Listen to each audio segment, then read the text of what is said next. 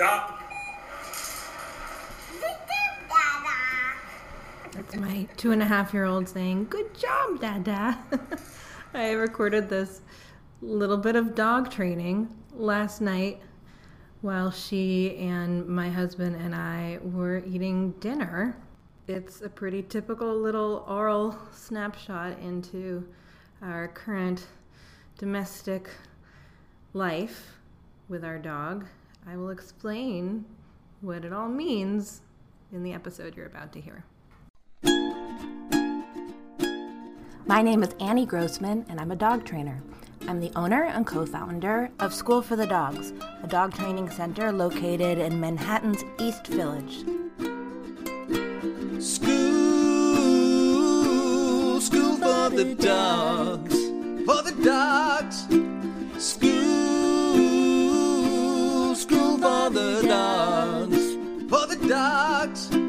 On this podcast, I talk about dog training, interview industry experts, discuss pet trends, answer questions, and try to communicate my love for all things related to behavioral science.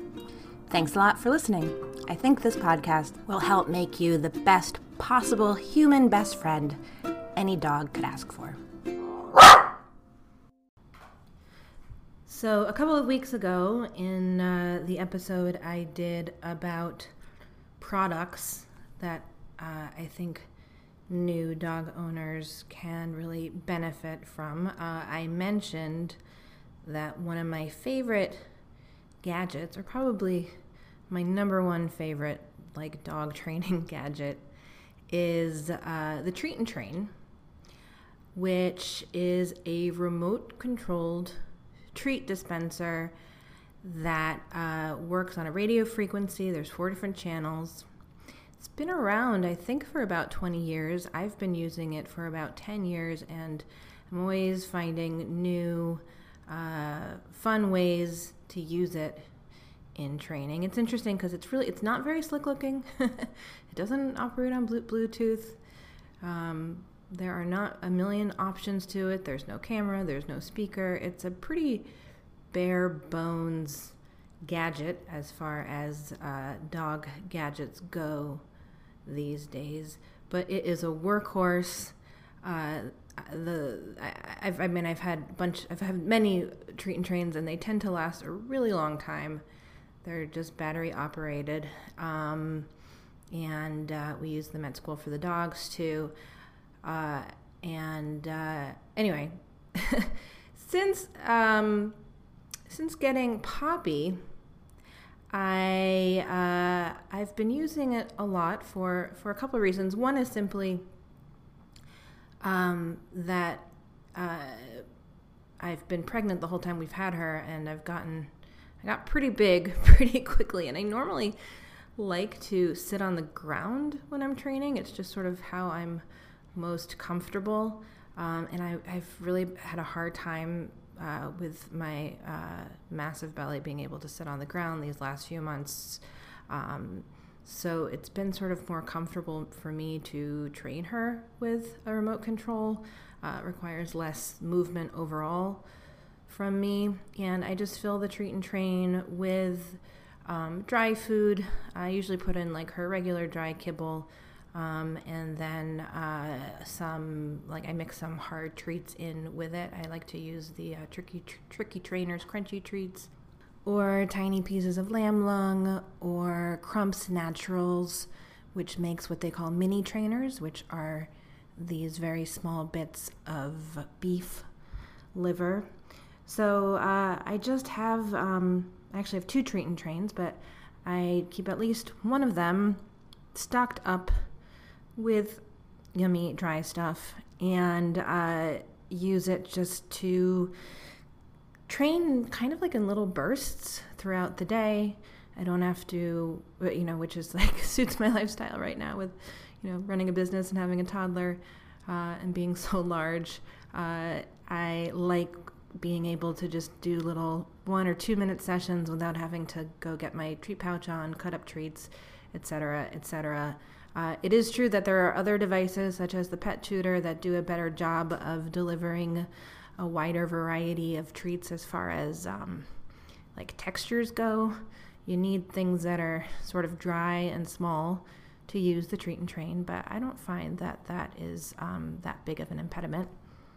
So sometimes I use it just to do a few minutes of practice on something simple like sit or down, or I like working on stand with Poppy too. The device makes a little beeping noise right before the treat comes out, so that marks the moment. I also sometimes use it just to get her exercise, where I will put her bed or something that I want her to target on one side of our apartment, which conveniently is kind of like a railroad apartment, so nice and long. And on the other side, I'll put the treat and train, and I will reward her for going to the spot on one side of the apartment by triggering the treat and train, and I can get her to run back and forth that way while I sit at my desk and happily drink some iced coffee without having to move too much. Sometimes I will put one atop her crate. You can like take the lip, the bottom lip off of the treat and train so that it has like a smooth surface where treats can drop directly through the top of the crate into the crate, or you can even put it inside the crate if you have a large enough crate.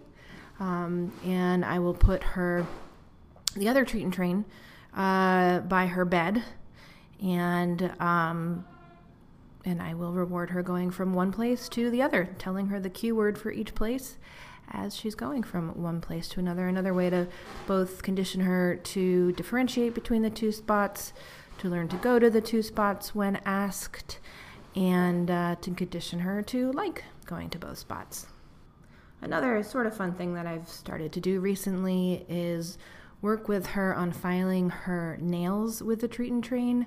And again, this is totally something you do not need to be doing with a remote-controlled device, but I find the treat and train, the sort of push-button training can be really convenient for me when I'm doing other things, since I honestly just don't have a lot of time these days, unfortunately, to set aside to just training Poppy. So what I've been doing often at meal times is I have a scratch board, which is simply a cutting board that I put gator tape on, like I think that's what it's called, stair tread tape. It's basically like sandpaper with a sticky back that I've put all over this cutting board, and she likes to be near me while I'm eating, so I have this cutting board on the floor next to me.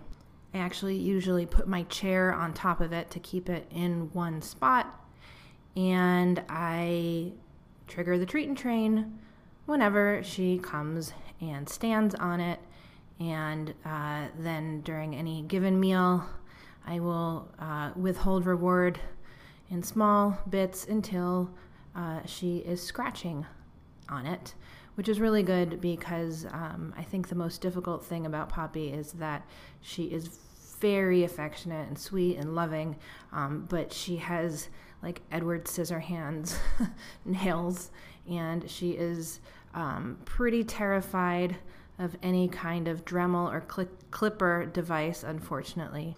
You know, when we got Poppy, she was already close to 6 months, sort of out of that prime socialization window that you're always hearing dog trainers talk about, which is really sort of below 20 weeks, although ideally between 8 and 12 weeks. So I kind of missed the chance to acclimate her to husbandry-related tools early on, and I've been trying to do catch-up over these last few months.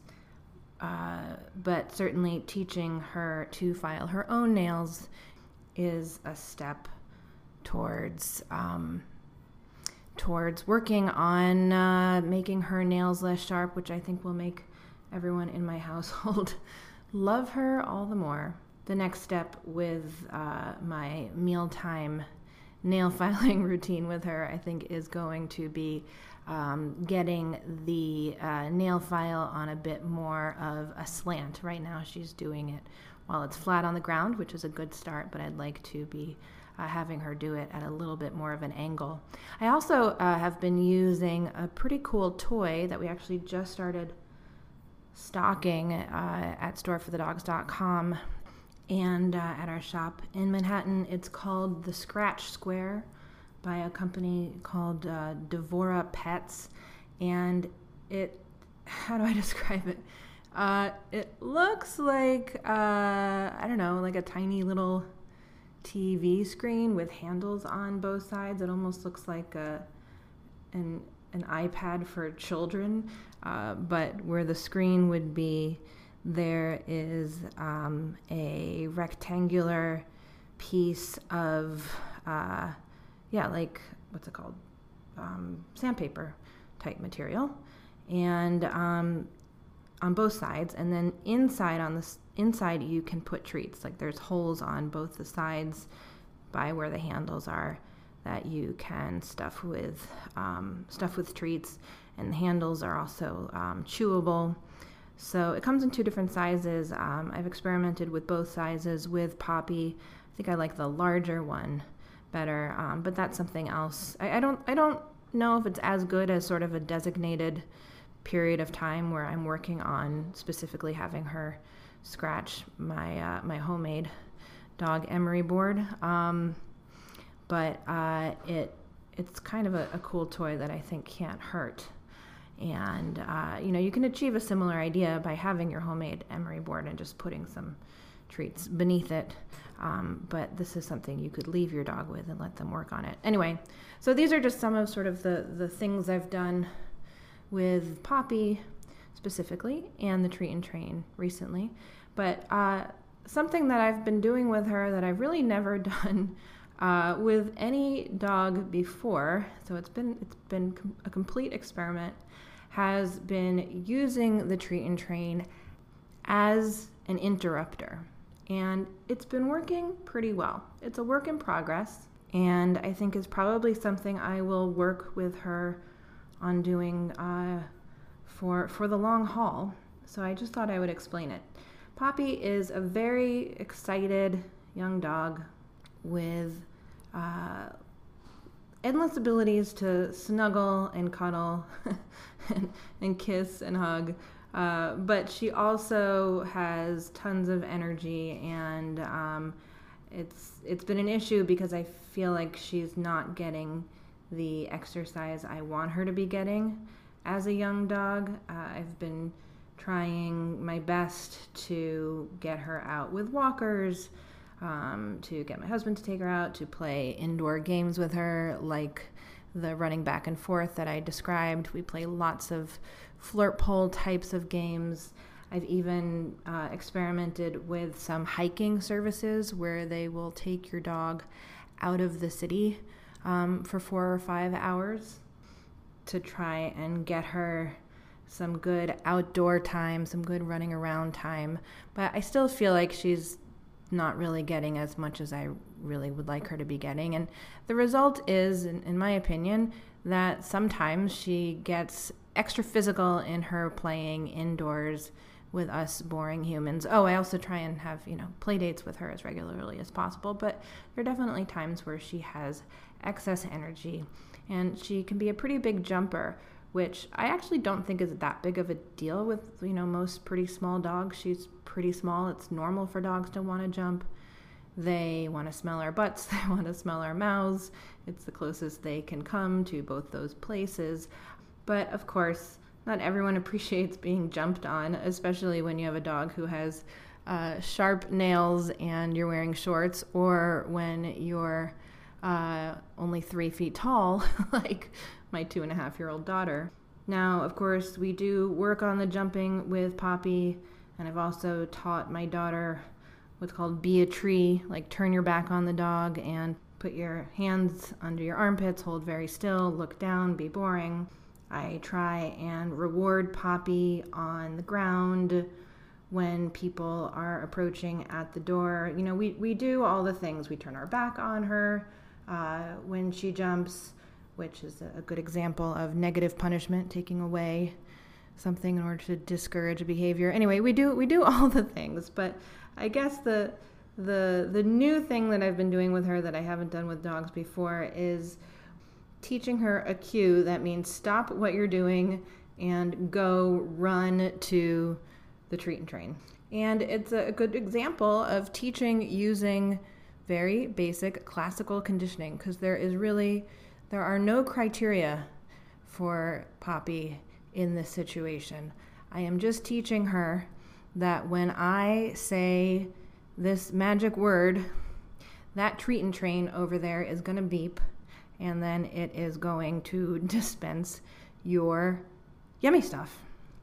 And I have a couple of remotes throughout the house.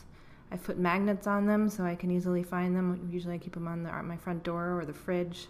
Sometimes I tuck one into my bra, or I have one on like a string sometimes that I wear around my neck.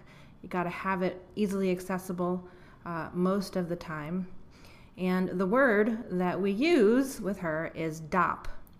We picked DOP, or I picked DOP, because it is what my daughter says when she wants Poppy to stop doing something. She says, DOP, DOP. So now when Magnolia says DOP, the machine goes off in the far corner of the apartment. So DOP, you could say, I guess, has become a tertiary conditioned reinforcer. The beep of the treat and train, which acts like a clicker, that's a secondary conditioned reinforcer. And the treat itself, of course, is a primary reinforcer.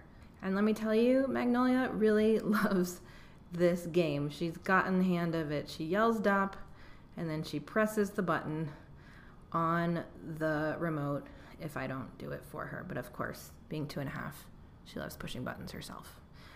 And she gets it. She gets that she has to say it, press the button, wait for Poppy to eat, and then she can do it again. Now, the big trick of this is to try and not let Poppy engage in the annoying behaviors that you're going to tell her you want her to DOP before you say DOP and trigger the device. What you don't want is for your dog to learn, oh, I jump on the kid, and every time I jump on the kid, they give me that tertiary reinforcer, which then eventually leads to my treat. So when I have nothing else to do, I'm going to go jump on the kid. There will be times when she is jumping on the kid or whoever, and I do offer a DOP in order to get her to stop doing that. But those times need to be so much rarer than the main thing, which is just throughout the day, periodically she hears DOP and the machine goes bananas and she has to go to it, regardless of what her behavior has been. So sometimes she'll be just hanging out, not doing very much at all, and out of nowhere I will yell DOP and trigger the treat and train. And it's a game that I encourage both my husband and Magnolia to also play with her throughout the day. I don't have an exact ratio in mind, but I would say, I don't know, there needs to be like between 50 and 100 DOPs that are not related to any kind of behavior I actually want her to stop, for every behavior that I'm asking her to DOP because I actually don't like the behavior. Over time, what's happened is I've extended the period between when I say DOP and when I trigger the treat and train. So now, in many situations, if I say DOP, she will already go running to the treat and train, disengaging from whatever it is she was doing, whether it be an appropriate thing or not, and she will run to the treat and train even before she has heard the beep that means that treats are coming. And again, you know, I've used the bank account analogy on this podcast many times, but you got to think of it like paying into a bank account. There will be times in the future, I'm sure, when I will say DOP and there will be nothing coming out of the treat and train. I might be somewhere where there is no treat and train. I don't plan to bring it with me with her wherever we go. But even in the apartment, I'm sure there will be times when I say DOP and the thing isn't loaded up. But it's like I want to have a bank account that has so many dollars in it, so many reps, like we've built so much mass on this behavior that I can occasionally make a small withdrawal without it impacting the reliability of the behavior. And, a common question that reward-based trainers get is, am I always going to have to give treats? Am I always going to have to reinforce? And the answer is, for a lot of behaviors, in my opinion, you should aim to always reinforce. That does not mean that you will always reward the behavior because, life happens. You don't always have a treat pouch on you. Sometimes your reward might just be, a praise and a good head scratch rather than a piece of bacon. But when a behavior is an important one, when you're teaching come or drop it, or, also both things that you're teaching using just pure classical conditioning, I think you should aim to reward as much as possible for as long as possible so that the times when you're not able to reward, at least rewarding in that sort of normal way with treats or whatever, and you're using like a lower grade reinforcer, you're not going to really damage the behavior so much because like I was saying, your bank account is going to be so large, the behavior is going to have so much reinforcement history that it's not going to stop happening in the long run. Thank you for listening. Just a reminder that if you have gotten something out of this podcast, please make sure to give us 5 stars on iTunes, leave a review, tell your friends to give a listen. You can also support us by shopping at storeforthedogs.com. One of my favorite products, which I also mentioned in the episode about my favorite things recently, is the Revol crate. Really all the products by Diggs. They make pads to go in the crate. They make this nifty thing called the Groove, which you can put peanut butter on and deliver through the sides of the crate. Through the end of June, you can get 10% off on any Diggs products at storeforthedogs.com using the code DIGGS21. That's DIGGS 21. You can also find the Treat and Train in our online store. Just go to schoolforthedogs.com/TT, letter T, and you can get 10% off that too, also through the end of this month, June 2021, using code TREAT21 when you check out. If there are fun ways that you have used a Treat and Train, I would love to hear about it. You can join us in the School for the Dogs community app. Just look up School for the Dogs on Google Play or in the App Store, or go to schoolforthedogs.com/community. School for the dogs. Thank you so much for listening, and special thanks to Bill and Lizzie of Toast Garden for the amazing theme song. You can find Toast Garden at youtube.com/toastgarden. If you enjoyed this episode, please make sure to subscribe to the podcast and leave a review on iTunes. You can also support us by shopping at storeforthedogs.com, and you can learn more about us at schoolforthedogs.com. You can also connect with other listeners by downloading our brand new app. Just visit schoolforthedogs.com/community.